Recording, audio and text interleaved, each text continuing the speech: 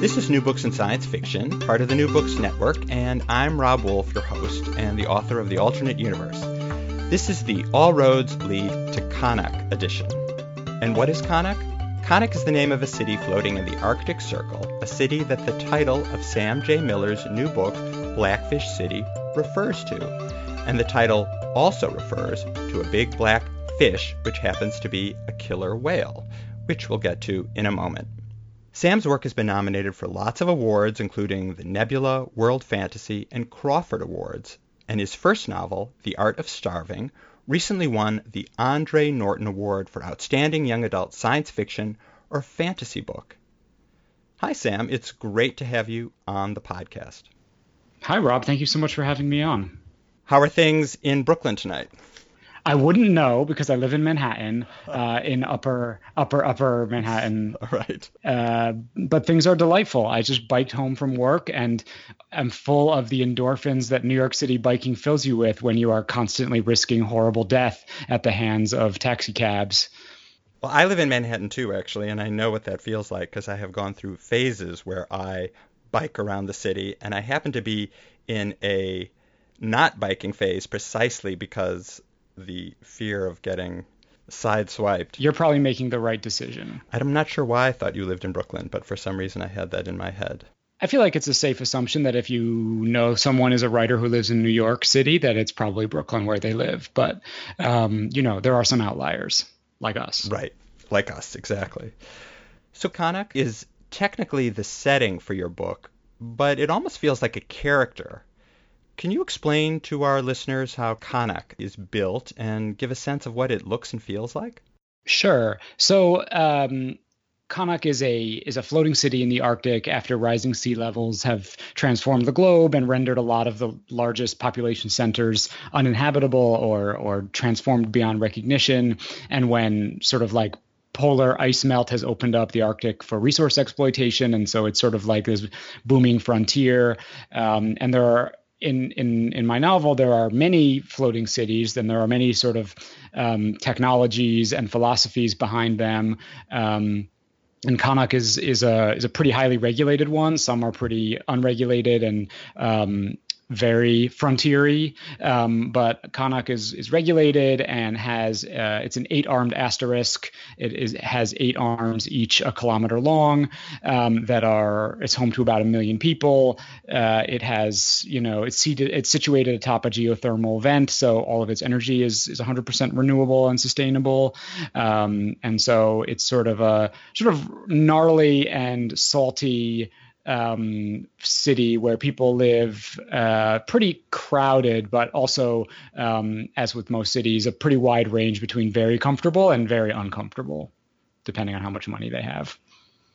Well, I know you grew up in a small town not too far from New York City, a couple hours north of New York City, Hudson, New York. Yep. But I can tell from the way you write about Qaanaaq that you love big cities and some of the things you just described, their diversity and their complex social structures. And your book is really filled with all the things that make urban life gritty and exciting and challenging as well. And it made me wonder what a big city offers your characters and also offers you as a setting for fiction. Yeah, I mean, like you said, I grew up in a small town, and small towns have a lot to offer fiction. There's a lot of stories you can tell there, but it doesn't have a lot to offer me as a place to live. And the city has always been the place where I knew I would find myself. As a gay person, it's often hard to find to build a good life in a small town and find a community of people like you.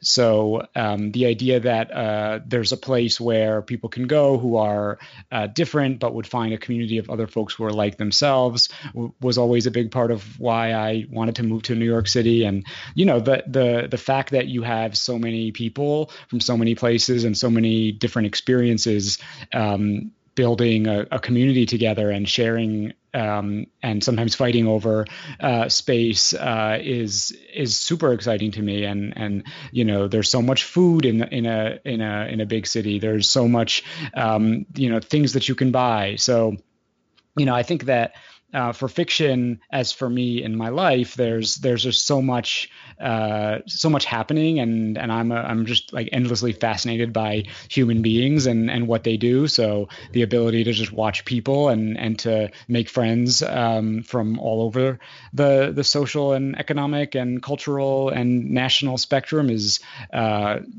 something really special and sometimes easy to take for granted.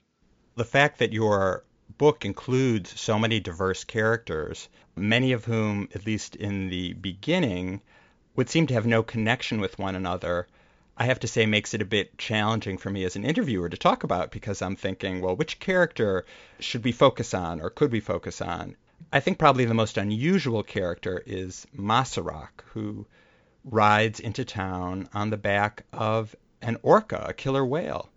So I thought I would ask you if you could talk a little bit about her. You know, who is she and where'd she come from, and what's her connection to this whale? So this character showed up on the doorstep of my brain, fully formed and very angry one day, and really demanded that I put her in a story. And at the time, she was a teenager, and I didn't really know a lot about who she was or what her mission was, just that she was emotionally and technologically bonded to an orca. And, you know, I had been doing a lot of sort of reading about nanotechnologies and the abilities of the potential for using nanites to establish sort of essentially a wireless network between different machines or organisms. And so wanted to sort of extrapolate on that and imagine a scenario in the future where there might be people who have this sort of technological enhancement, possibly not because they wanted it, but because something happened to them, and who had sort of built a different culture around it. And so, you know, she's arrived in town. She didn't stay a teenager long, but she did arrive in a city that was kind of a hotbed of excitement, but also horror and atrocity and beautiful things and terrible things, and on a mission that would slowly draw together a bunch of people from all over the spectrum of what makes up the city. So I had her, and then the rest of the story sort of fell in line with around figuring out who she was and what she wanted. And is that how characters develop for you? Do you walk around with characters for a while in your head before they show up on paper? Yeah, it's always different. It's always surprising. There's always new, unanticipated ways that this happens. Usually there will be an idea or two or 7,000 bouncing around in my head. And, you know, like, oh, wouldn't it be cool if there was a character who was connected to an animal? And wouldn't it be cool if there was a character who had an orca as a companion. And so, you know, the ideas that might not mean much on their own will start to spark off of each other and create a narrative, or at least create a character around it. So the process is always different, but with most of my stuff, it's really about, you know, pieces that are coming together in ways that I didn't anticipate, or, you know, there will be a speculative conceit like a superpower or a futuristic setting that will have been, as it were, floating in the Arctic Circle of my brain, not doing much on their own, that will I'll suddenly realize is the perfect place for some other piece of story that I had been munching on for a while. Among the many characters and points of view, each chapter is written from the point of view of one of the many characters in Blackfish City. Is there one that you most relate to, or are aspects of you perhaps in all the characters, or perhaps in none of them? Yeah, there's definitely aspects of me in all the characters, as there are in all of my characters, even the completely reprehensible ones, perhaps especially the completely reprehensible ones. But I think that the character of Phil has a lot of resonance for me. And, you know, again, this is probably because he's reprehensible, but also because he's somebody who comes from a certain degree of relative privilege, and who is a gay man whose identity is really bound up in sex and the sort of pursuit of it, and the sort of liberated having of it, who sort of becomes aware of some of the complexities of his city that he wasn't aware of. And I'm just a really big sucker for the narrative arc of a character who's sort of goes from a place of benefiting from or participating in a system of oppression to sort of undermining it, or realizing that they're the one to destroy it. That's my favorite narrative ever is Avatar: The Last Airbender, and the character of Prince Zuko is probably my favorite character from anything. So this idea of a prince who realizes that he's actually the heir to a genocidal imperialist nation, and his responsibility isn't to uphold that, but to end that. Phil is one of several characters who suffer from an illness called the breaks, and I know you've spoken about parallels between HIV and the breaks, but there's also something, and without really ruining the plot in any way, but in the end, the breaks turn out to have an aspect to them that might be construed as positive, that it isn't necessarily something negative, or at least it didn't seem that way to me.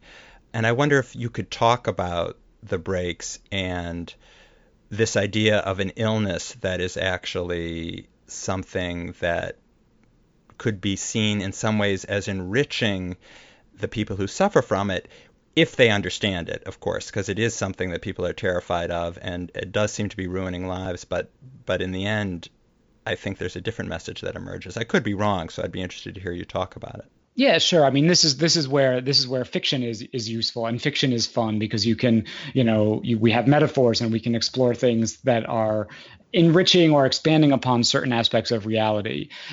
A sort of like fundamental belief of mine, my work as a community organizer and my life as a writer and as a human, is that the oppression that you face and the challenges that you go through also make you strong and also make you powerful, and that you shouldn't have to you shouldn't be oppressed, but the oppression that you've survived has given you the power to fight to change those things.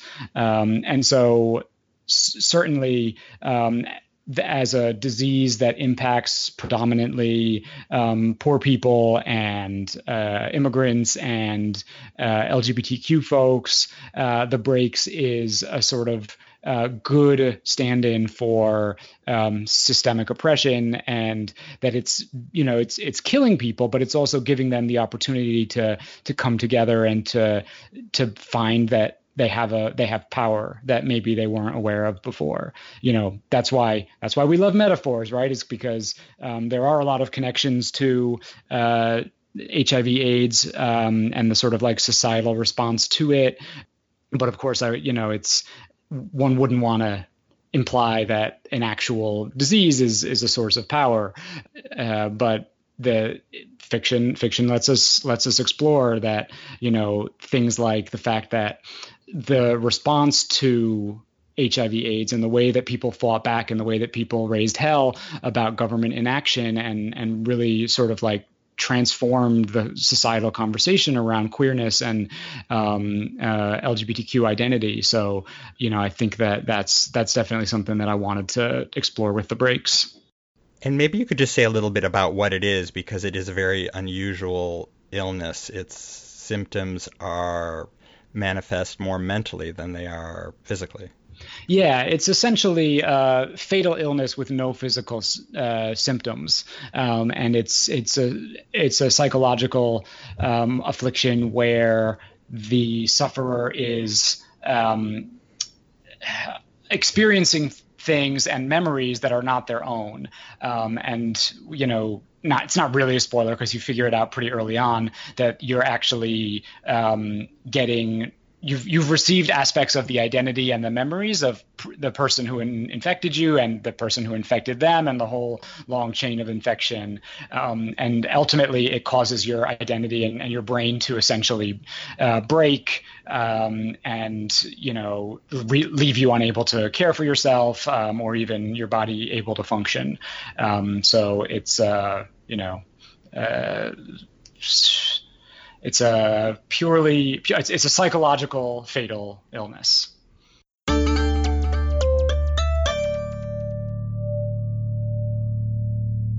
So we've already discussed your love of or your fascination with big cities, and I think Blackfish City conveys the love of a lot of other things, like cool wild animals like the orca, and there's a polar bear, and there's a little monkey, and it also conveys, I think, a love of family, because family ends up being something that's really important to your characters. I wondered how that became a central theme of the book for you. Yeah, I mean, so a lot of it came from this. I knew that this was a book about love, and that the Orcamancer, that her mission, even though it will involve a lot of bloodshed and a lot of killing of evildoers, was ultimately about love and someone that she loved. And so once I had that grounding and once I knew what that was all about, the rest of the story really fell in line around that, and really wanting to tell a story that was about the ways that we are saved by our family, the ways that we're sometimes held back or harmed by our family, but just the love that we have and the ways that the things that we get from them, the ways that our family has made us strong or powerful or whatever. So yeah, it kind of fell in line around that, and that sort of speaks to my sort of bigger picture desire with this book to paint a hopeful dystopia, or an idea of a future where, yes, maybe many of the things we love will be destroyed. Maybe there will be unspeakable horror in our future as a result of climate change or social injustice. But that doesn't mean humanity is going to cease, right? This idea that the electricity goes out and we all instantly revert to cannibalism is a super problematic narrative that I really hate in things like The Road or The Walking Dead. And so wanting to imagine a dramatically transformed world that is still recognizably human, and where things like love and family and community and noodles can save us. Yeah, there are a lot of noodles. There are a lot of street vendors selling all kinds of spicy noodles in Blackfish City, aren't there? Yeah, I mean, street vendors are, to me, sort of the essence of a city. And, if you look at cities and sort of the history of cities and the ways that street vendors are either regulated or harassed, or, how they've gone from being this sort of like a crucial piece of the city puzzle, the ways historically there were crackdowns on them, attempts to frame them as unwholesome or destructive, and so there's, with modernity and with the sort of like evolution of a very controlled city, there were attempts to like regulate and harass and police vendors, which is not universally true. It's true in many Western cities. It's certainly true in New York, but it's not true everywhere. So I wanted to imagine a city where many of the sort of problematic things that have been the prime directives of urban policy over the past 30 years in cities like New York were no longer true, right? Like, maybe you don't need a racist police force in order to have a functional city. Maybe you don't need to make homeless people's lives miserable as your sort of prime mandate for how architecture and public space and access to bathrooms and other things happen. I just wanted to go back to something you said previously, mentioning The Walking Dead and The Road. It got me thinking that even though things are pretty horrible there, one thing that does rise to the surface are, in fact, human connections. I mean, in The Road, the father's trying to protect his child, and that's his main motivation. Also, in The Walking Dead, what motivates people are their connections. So I just thought, I mean, it's interesting, even in those very bleak settings, that's maybe one of the few hopeful things that the creators of those stories put forward. Yeah, that's true. But that, I mean, in those two cases, and certainly not universally, but often that's sort of depicted as like, okay, well, I've still got my humanity and I love the people that I love, but everybody else is a monster cannibal, or a zombie or a power mad militia warlord. And so, this idea that like society will cease to function, and people will revert to savagery is what I was trying to challenge. Because often in my problem with narratives like that is it's often just like, let's do our best to survive another day, to postpone by 24 hours the moment where we die horribly, and that doesn't make, to me, for interesting narrative or life. Well, you have made an effort, I think, for all your characters, even Phil. They all have things that they enjoy and value, and they do all, in fact, I think, have good traits. Yeah, and just generally, I feel like that's always been sort of one of my prime goals as a writer, is to understand people who I find incomprehensible, and to look at people who behave in ways that are destructive or terrible, because real people do that, and they all are. It's like, from The Talented Mr. Ripley, there's the line, nobody thinks they're a bad person. Whatever you do, it makes sense to you. So this idea that, like, people who do terrible things, they always have a really good reason for it. And they never think, I'm a terrible person. So, trying to get inside the heads of people who behave in ways that I find reprehensible, because, there is a person there. It might be a really damaged person. It might be a really miserable person. It might be a person who's in a really terrible place, but it's a person. And we've talked a little bit about family, and the fact is that when Masarak comes to Connacht, if I said both those names correctly. Yeah, you did. She ends up being the bond that brings these disparate characters in your book together. And so, talking a little bit more about the theme of family, I wonder if you think some people might find it ironic. I'm not one of those people, but, or at least unusual, that a gay man like yourself is celebrating the loving bonds that hold families together, especially when, in the not too distant past, LGBTQ folks were more often experience rejection by their families than a loving embrace. And so maybe it's not the first theme that some people might associate with a gay author. Yeah, I mean, well, first of all, I wouldn't say in the past. I think that's still a reality for many, many, many people, is that they are rejected by their families, or they can't be the person that they really are around their families, or that they, deal with a number of issues of that.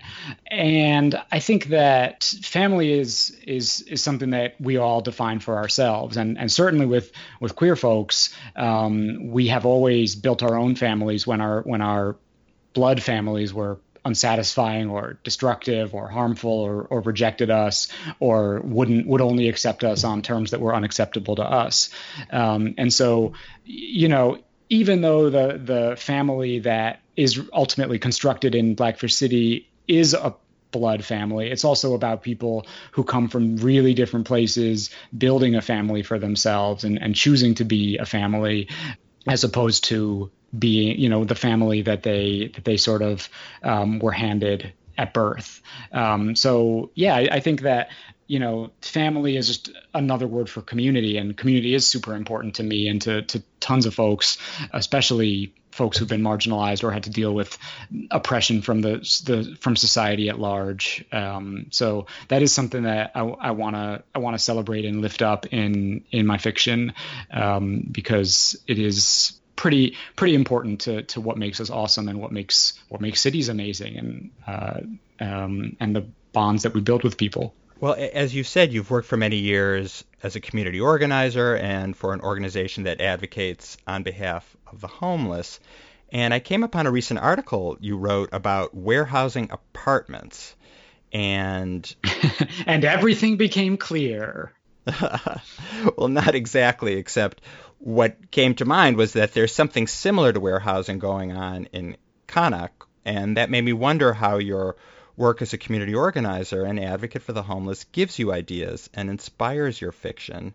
And maybe we should also, or maybe you can explain just what warehousing apartments is as well, since I mentioned it. Sure.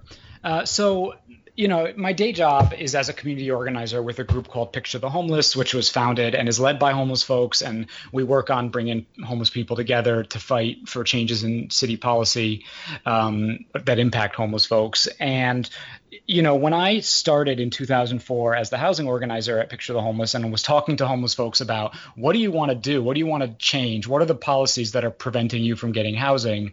We did a lot of research and looked at a lot of things, and people had a lot of knowledge about different aspects of city policy that are problems. But the thing people were the most mad about was that landlords were keeping buildings empty and were keeping vacant lots undeveloped. And they were getting tickets for sleeping on the sidewalk. But that landlord was perfectly within his or her legal right to keep their property empty, and that the city criminalized one behavior and supported and facilitated another. So the injustice of warehousing, of landlords keeping properties off the market, was the thing that our members were most outraged about, and that really led to us wanting to look into that and look at how we could change that and see what we could learn about the problem, because it's a very invisible problem. People aren't really aware of it. Folks don't always look up and notice how many buildings are boarded up. And so the more we learned about it and the sort of way that it happens, it became really apparent that, landlords were keeping buildings empty because it's supply and demand. And if you keep the supply low, the demand will be high and you can make more money. And that if there are people who are living on the streets or in shelters as a result of that, then that's just fine as far as real estate is concerned, because that's the boogeyman that frightens everybody else into paying really high rents, because you don't want to end up like that guy. So that's something that we've spent 14 years trying to force the city to, fix, and often at great in the face of great opposition or just ignorance or denial that it's even a thing that happens. So there's a certain chunk of Blackfish City that is me trying to complain about a problem that people don't realize is a problem in real life, and see if I can get them to believe in it in a science fiction future, because it's a thing that happens, and it's a piece of how gentrification happens and how, landlords keep buildings empty while they wait for neighborhoods to change so they can make more money. Well, one thing that reminds me of New York in Blackfish City is the presence of very rich people in New York City, but in some sense their invisibility as well. I mean, as the rest of us are biking or riding the subway, they're in the ether somewhere, they're taking their private cars and they live in beautiful apartments. So that felt very familiar, because you have the shareholders in Blackfish City who are invisible as well. No one really knows who they are. Yeah, I mean, they're invisible, but they're people, they go to the store, they go to to look at the sea lions. I mean, I think that's how it is in New York too. They might be, we don't know who. People aren't wearing signs that say, like, I'm an evil gentrifier, right? People are participating in and are part of the transformation of the city in different ways that we can't always see. And so, that's just part of how cities function, that you have great wealth alongside great poverty, and people are rubbing elbows in some ways very positively, right? Like one of my friends who's a member of the board of directors of Picture the Homeless, he panhandles in front of Grand Central Terminal, and he's been doing it for 30 years, and everybody knows him, and he has a lot of friends, and many of them are very wealthy and give him money and treat him with a lot of respect and love, and he treats them likewise. So it's not necessarily always an antagonistic thing. It's the nature of the city that some people have great wealth and some people don't, and that we're sort of exploiting each other and profiting from each other's suffering in different ways. I understand Blackfish City started as a short story. Is that right? It's not that it started as a short story. It's that I wrote a short story called Calved, which was published in Asimov's. and set in a floating city in the Arctic called Qaanaaq, because I was sort of like responding to a lot of anti-immigrant sentiment in the United States, and reflecting on the irony that most of the time, for example, if we're talking about Mexico and immigrants who come here from Mexico, folks are leaving Mexico because of U.S. policies and things like NAFTA, that have sort of decimated the ability of Mexican companies and the Mexican government to provide employment and care for its citizens. So people are fleeing hellish conditions that we helped make, and then they come here and get treated like shit again. So, sort of imagining a future where that'll be us, right? And where we have, created the hellish landscape that may be in our future if some climate change predictions come true, and that we would then have to flee to a city or a place where we would be the object of the hate and scorn that we once inflicted on others. So that was that story. And then once the Orcamancer showed up in my head and I was imagining her on this mission, arriving in this strange place, it just felt right that it would be this city that I had already figured out in my head how it worked and what are its sort of like very basic rules. And all of my work takes place in a shared universe, so there's a lot of pieces of other stories of mine in Blackfish City and vice versa. So there's always a little bit of me. I don't want to say being lazy and just substituting something I already did, but definitely connecting to a sort of central world and narrative. And how do you balance your day job as a community organizer and your writing? They definitely reinforce and feed and facilitate each other. It is I love my job. I find it really rewarding. I love the people that I work with. Homeless folks in New York City and everywhere are dealing with really horrific stuff, but are also human and are also amazing and have wisdom and power and strength and humor that I certainly don't have, and I wouldn't be able to respond to that situation with the same way they have. And so that is endlessly rewarding for me and reinvigorating to see that, the sort of boundless power and beauty of the human spirit. And also there's the fact that people are dealing with all this terrible stuff, but that they're not helpless and that they do have a way to fight back, and that we provide this kind of like safe, nonviolent, peaceful, political opportunity to fight to change policies.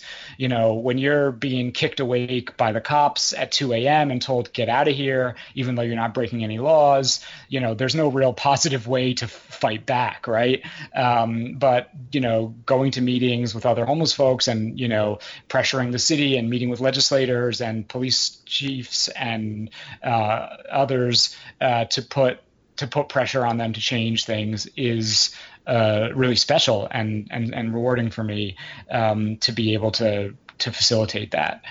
So, I definitely get a lot out of my job, and it's a helpful thing to be able to step away from the desk once in a while. I think that if I wasn't doing it, my work would really suffer, because I wouldn't, I would sort of be in my own head too much, and I wouldn't be sort of challenged to step away from the paper and see the world. And what are you working on now, writing-wise? Well, we just finalized my second young adult novel, which is called Destroy All Monsters, and it will be published by Harper Teen in June of 2019. And I'm taking a little break from novels to write a couple short stories, which I really love short stories, and I've been in novel land for about 3 years now. So it's a nice place, but I don't want to stay there all the time. So I'm writing some short stories before I jump into my second novel for regular adults, which I'm probably going to dive into in the fall. And the process of writing a novel versus a short story, how would you describe that to someone who didn't understand how really different they are? Because I know that they are, in some ways, for most writers anyway, a very different process. Yeah, I feel like there's a problematic analogy to be made here about the difference between a long, sustained, mutually loving and supportive long-term relationship and a really hot one-night stand. And how there's room for both of those things in the world. And so I think that's the best analogy I can come up with for the difference between novels and short stories. One, they engage you differently. They allow you to explore different things. It's a different emotional experience for the reader. And often short stories are places to play with things that you don't want to dedicate a ton of energy and time to, but that you want to play with in a sort of more fun and lighthearted or serious but not super deep kind of way. Well, you make short stories sound like a lot more fun, and the novels kind of, I see a couple sitting staring at each other looking kind of bored over a plate of spaghetti after many years of marriage. That's not my intention because I love novels and I love short stories, but it's a deeper thing, right? I mean, that's the thing about marriage that's beautiful is that by getting to know somebody, by getting to sort of build that kind of emotional bond with somebody, there's riches there that you're not going to get from a, a quickie with a stranger. Right. Okay. So maybe it's a delicious gourmet meal that they made together, that they're one of their favorite meals, and they're enjoying wine and beautiful music too. So you just changed the picture. Exactly. Exactly. Well, thank you so much for coming on the show. Thank you so much for having me. It's been a blast. I've been talking with Sam J. Miller about Blackfish City, which came out from Echo HarperCollins in April. For more interviews, please subscribe to the New Books in Science Fiction podcast on your favorite podcasting app, or visit newbooksnetwork.com and click on the science fiction show link. Our theme music is by Michael Aaron of quivernyc.com. The editor-in-chief of the New Books Network is Marshall Poe, and the editor is Leanne Wilson. And consider leaving a review or giving us lots of stars if you like the show. I'm Rob Wolf, and I'm gratified you stuck around to the end of this episode. Thanks very much.